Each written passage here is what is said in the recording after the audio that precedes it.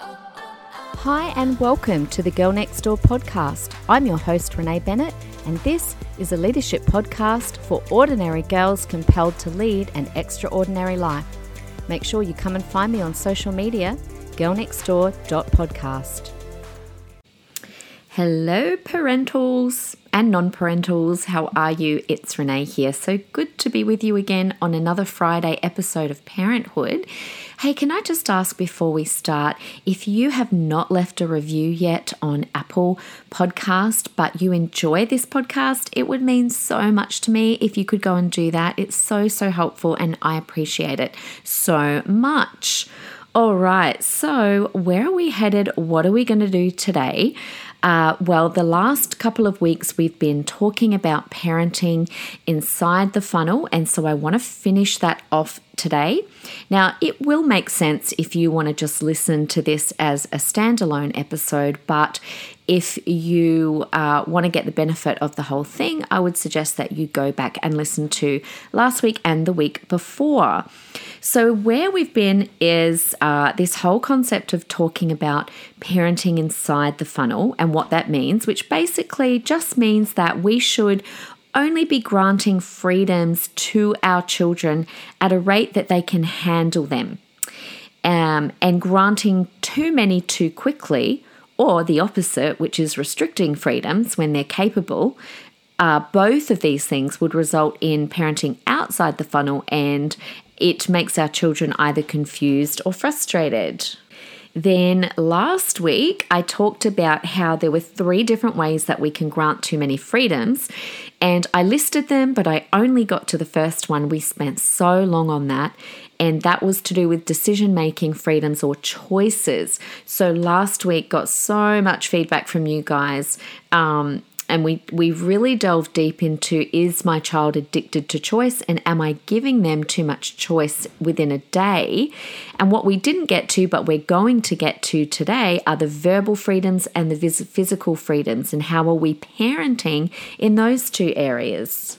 So before we move on, just remember that when we give too many choices, we need to consider, are those choices outside of our child's intellectual, emotional, or physical readiness?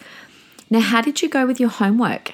If you listened last week, you know I set you some practical homework, which I like to do, and that was to observe how many choices you give your child in one day, maybe even 1 hour, let alone a week. We talked about the example last week of breakfast. You know, do you give your child a choice on what they eat and what they drink and what colour plate it's served on and colour spoon and the colour bowl and on and on. So I got a lot of messages from a lot of mums telling me, whoa, I've got some work to do. But you know what? Good for you. Good for you guys for listening, and good for you guys for going, oh, I've got some work to do and I'm going to change some things in this area. I think that's honestly amazing. So I want to touch today more so on the verbal freedoms. We'll finish off with the physical freedoms, because this is another area, apart from choice, that most parents don't realize that we need to be aware of. So just today, I was shopping for my dinner at Coles, and I walked past a mum who had a toddler and probably maybe like a 4 or 5-year-old boy in the trolley. And as I was going past, minding my own business, they didn't catch my eye, but they caught my ear because of how this child was talking to his mother. Now, needless to say, we were in the lolly aisle. I was not getting lollies, guys. Not that I don't eat them, by the way. I don't know why I was going down that aisle. I was going to the cash register. Anyway, it was in the lolly aisle, and the mother says, oh, let's get some Skittles. And the boy shouts out, they're my Skittles. And the way that he said it, I was like, To which the mum says, no, they are to share. And then this child comes back again protesting, no, they're mine. And then the mother says, well, sit down or you won't get any Skittles. Now, I walked past and then I waited for about 5 seconds and I turned around, and needless to say, the kid was not sitting down. He was still standing. And I also have no doubt that that child will get Skittles later on, and the mum, no doubt, will not follow through on what she said. Now, There was literally so much wrong with that 15 seconds that I heard all of that take place. I thought, oh man, this lady needs my podcast. But she literally did everything wrong that she possibly could have as a parent. That mum had no control over that boy whatsoever, and the child knew it. But for the sake of what we're talking about today, let's just focus on what happened verbally. The way that this child was allowed to speak to his mum was way outside the funnel. He was way out of the bounds of how a 5-year-old should talk to an adult. But unfortunately, this is really not the exception anymore. I hear this all the time. I hear children being rude or debating their parents or being defiant of their parents or just flat out telling them no, or their tone is rude. It literally is a common occurrence for that to happen all the time. So I want to really shed some light and put some importance on the way that we let our children speak, because it really, really matters. It matters how we let them speak to us. It matters how we let them speak to other adults. And it matters how we let them speak to other children. But too, let me say also, the way we talk to them also matters, because we need to be modeling how we talk by the way that we speak to them. And what we let them talk about also matters as well.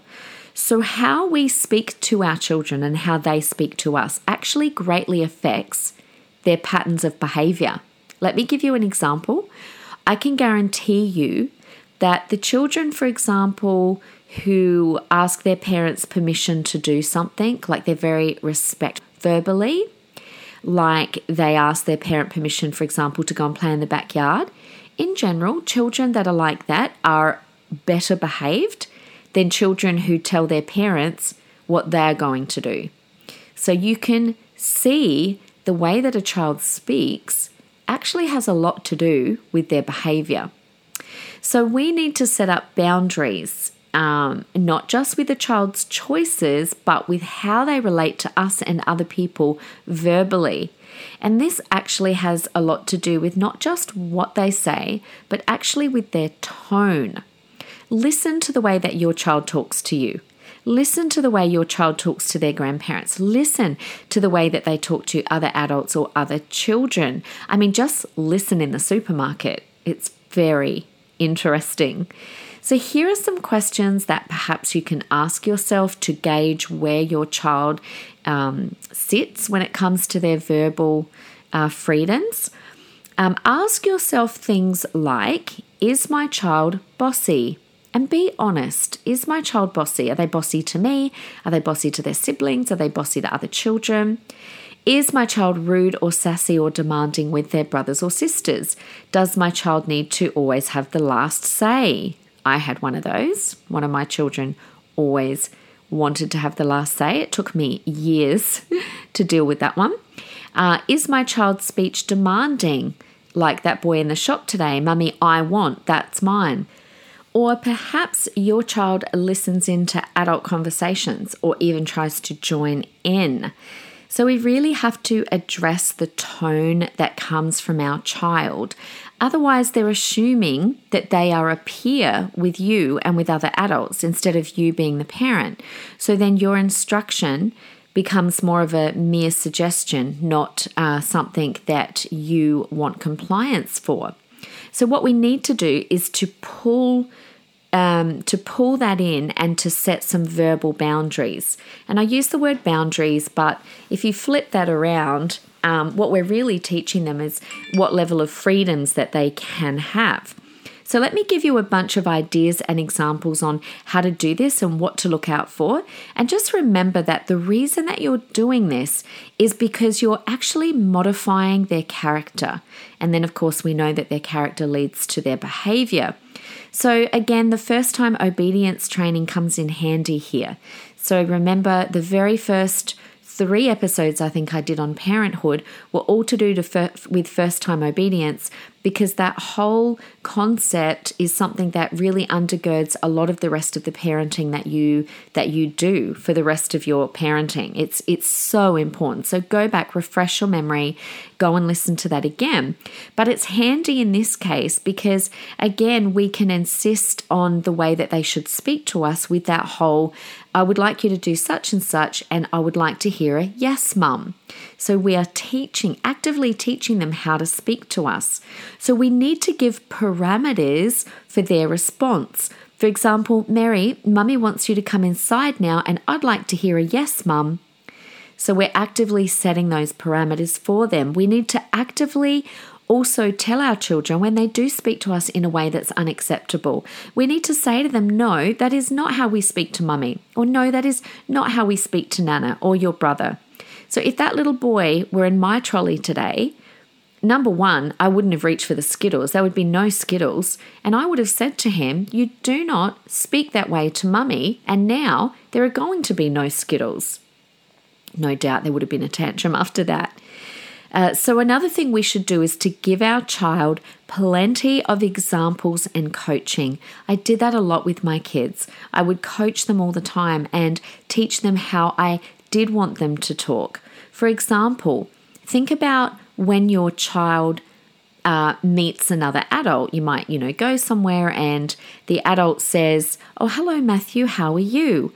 Well, we need to, before we get to that, we need to coach our children on how we expect them to speak and how we expect them to respond. So I used to actually role play this with my children. And depending on how old they were, I expected different levels of responses. But let's just say they're quite young and you bump into a friend and they say, hello, Matthew, how are you?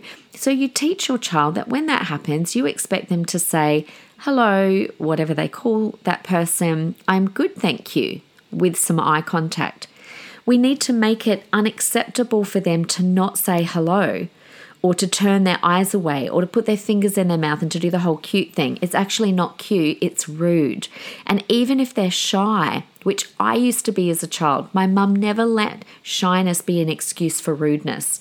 So even though I was shy, I knew that my mum still expected me to have good manners. So we need to coach our children in how they should talk. Another thing that I've done is if my children were rude to me, I would actually say to them, you do not have the freedom to speak back to me like that. So they would often hear that from me and they knew what it meant. So if your child is rude, you need to tell them straight away, you don't have the freedom to speak to me that way. And another area that we need to think about also is the way that our children address other adults. So am I teaching my child respect?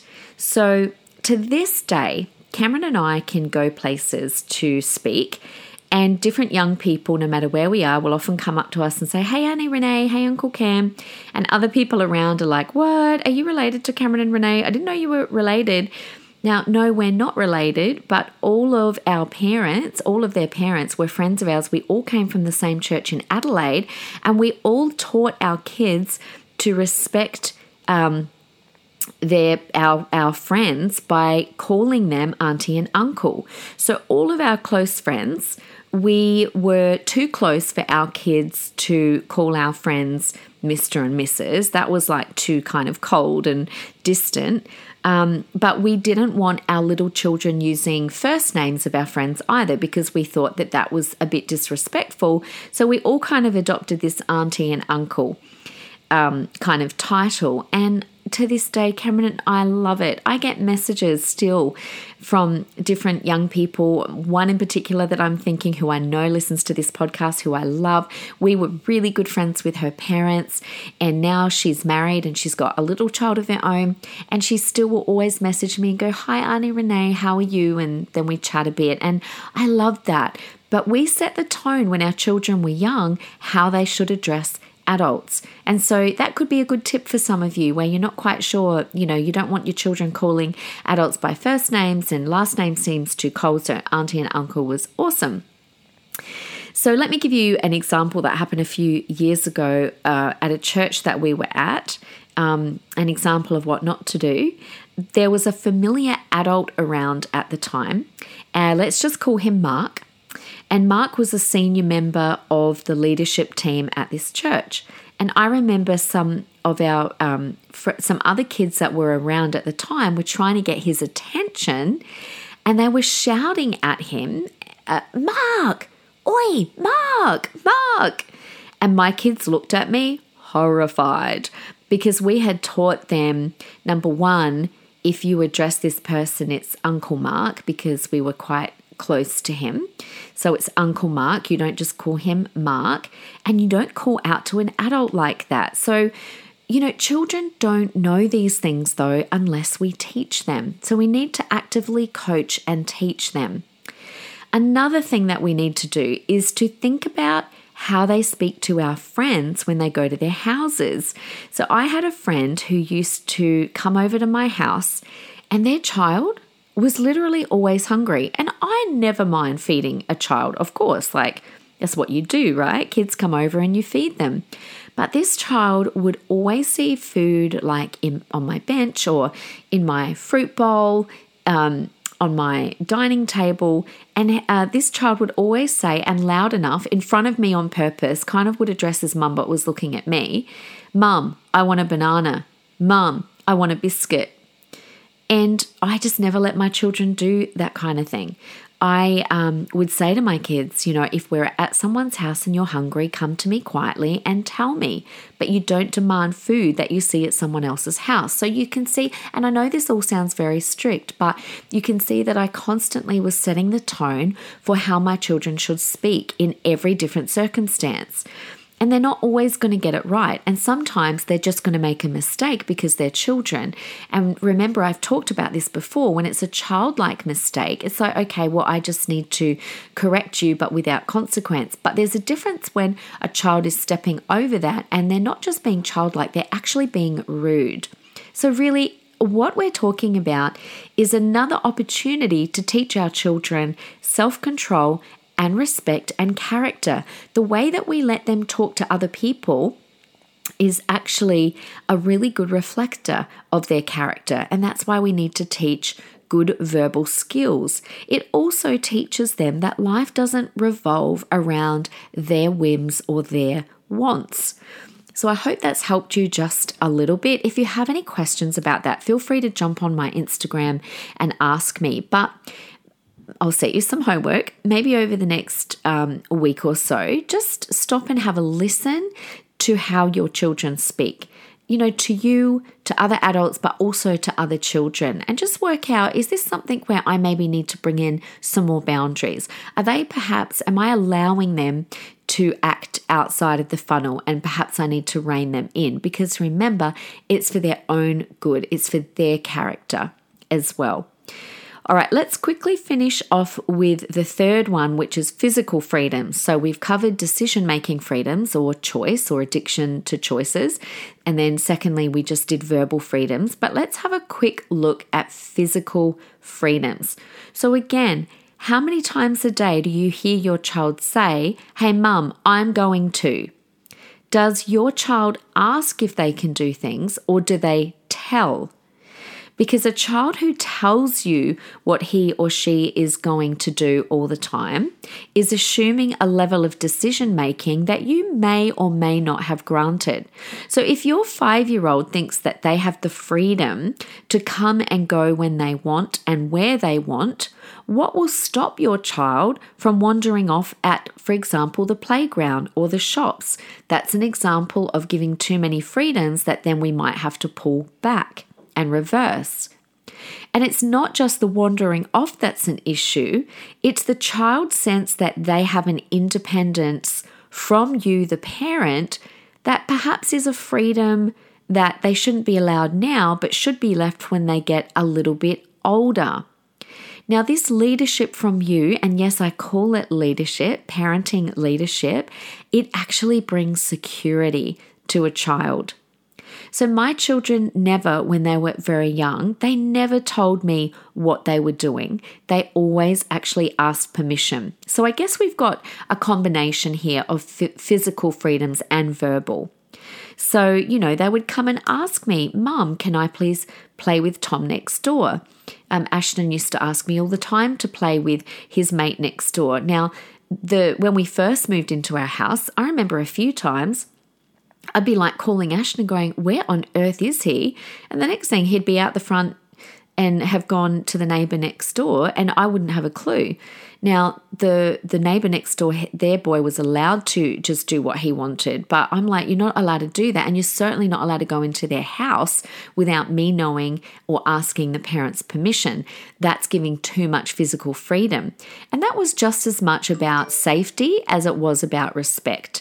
I wanted him to be safe, but I also wanted him to be respectful because I felt like it was rude for him to just invite himself in to the neighbour's house. And so I had to teach him and say, sweetie, you can't just go off and do what you want. You need to let mummy know, and you need to ask me, Mum, can I please go and play with my friend next door? Now, why is all this important? Well, I've given you a few reasons, but just remember, a child who has never had to ask permission for something is a child without restraint. And think of what a child without restraint becomes when they're an adult. And how many of them do we see walking around society now? People who think they can do whatever they want because that's how it's always been. So again, start with them always asking permission to do things, and then slowly you can grant more freedoms. So my children, for example, never went into the pantry or the fridge and grabbed food without asking. They always had to ask first. They never wandered outside without asking. They always asked permission. So there we are with the whole parenting inside the funnel. So we've covered the 3 main areas to watch out for: decision-making freedoms, verbal freedoms, and physical freedoms. Now, I know sometimes I listen to this and I think, oh my gosh, they're going to think I'm so rigid and this is all so controlling. But I can't help and look at all of my friends and myself who parented like this. We've just got all of us have got really good kids. They were no trouble in their teenage years, and I've just seen the fruit of parenting this way. But I just wanted to finish with a message that I got just the other day from an older teen girl, and it's just the most beautiful message. I thought, gosh, she's so wise for one so young, but it perfectly explains why I advocate for this. Okay, so this young girl was at a birthday party and she was just having a rough day. She'd been through some pretty traumatic stuff in her life, and she ended up crying, and her friend's mum actually found her and kind of pulled her aside for a chat. So this girl was kind of just sharing with the mum about how she was feeling. So the mum said to her, well, hey, what kind of person do you want to be? And at that point, and I'm reading from the message, at that point in time, I didn't even know how to answer. So she said, well, tell me the character traits that you admire about my daughter, and we'll go off that. Oh, the mum continued, isn't my daughter just so confident? Oh, yes, something that we chose while raising her is to let her choose all her morals for herself with no guidance from us, so she can grow to be a strong, independent woman. Because that's the Kool-Aid that we're told, right? We're told that, you know, when we let our children make all their own decisions, we're teaching them to be strong and independent. So this girl says, I remember just nodding my head and smiling, but I couldn't stop thinking that was a major red flag, and that her freestyle of parenting was already beginning to massively backfire. I love this. Listen to this. Yes, her daughter is very confident, but she has one of the most disgusting attitudes of any person I've ever met. I watched her grow from being one of my really good friends into a girl who actually makes me cry and struts away happily, and who encourages younger girls to party with her, goes on in class about her sex life with the person she's dating, treats her parents with an average amount of respect, and then laughs in the faces of teachers when she's told off. So this girl continues on to say to me, it's been a really big learning opportunity for me. I'm actually really thankful for the amount of freedom that my parents have given me. I've been given the right amount to learn from my mistakes, but not to learn from my mistakes, but not to learn from massive mistakes. I've always been guided by my family in a Christ-like way, and she continues on. But I just thought that was, honestly, I was so blown away by that message that such a young girl can see the fruit. Immediately to her, that was a red flag, because the fruit of this girl's behavior, that her mum thinks she's raised this amazing independent woman, but behind the scenes, this girl is someone that no one really of character wants to be friends with. So I hope that message to me encourages you a little bit, that it is worth parenting inside the funnel. It is worth parenting in such a way that we don't give choice or verbal or physical freedoms too quickly. So there you go. I hope you've really enjoyed that. Thanks for being with me again, and make sure that you go and review the podcast like I said at the start. I so would appreciate that, and I will see you back here next week on Wednesday. Until then, have a wonderful week. Bye. Make sure you come and find me on social media, girlnextdoor.podcast.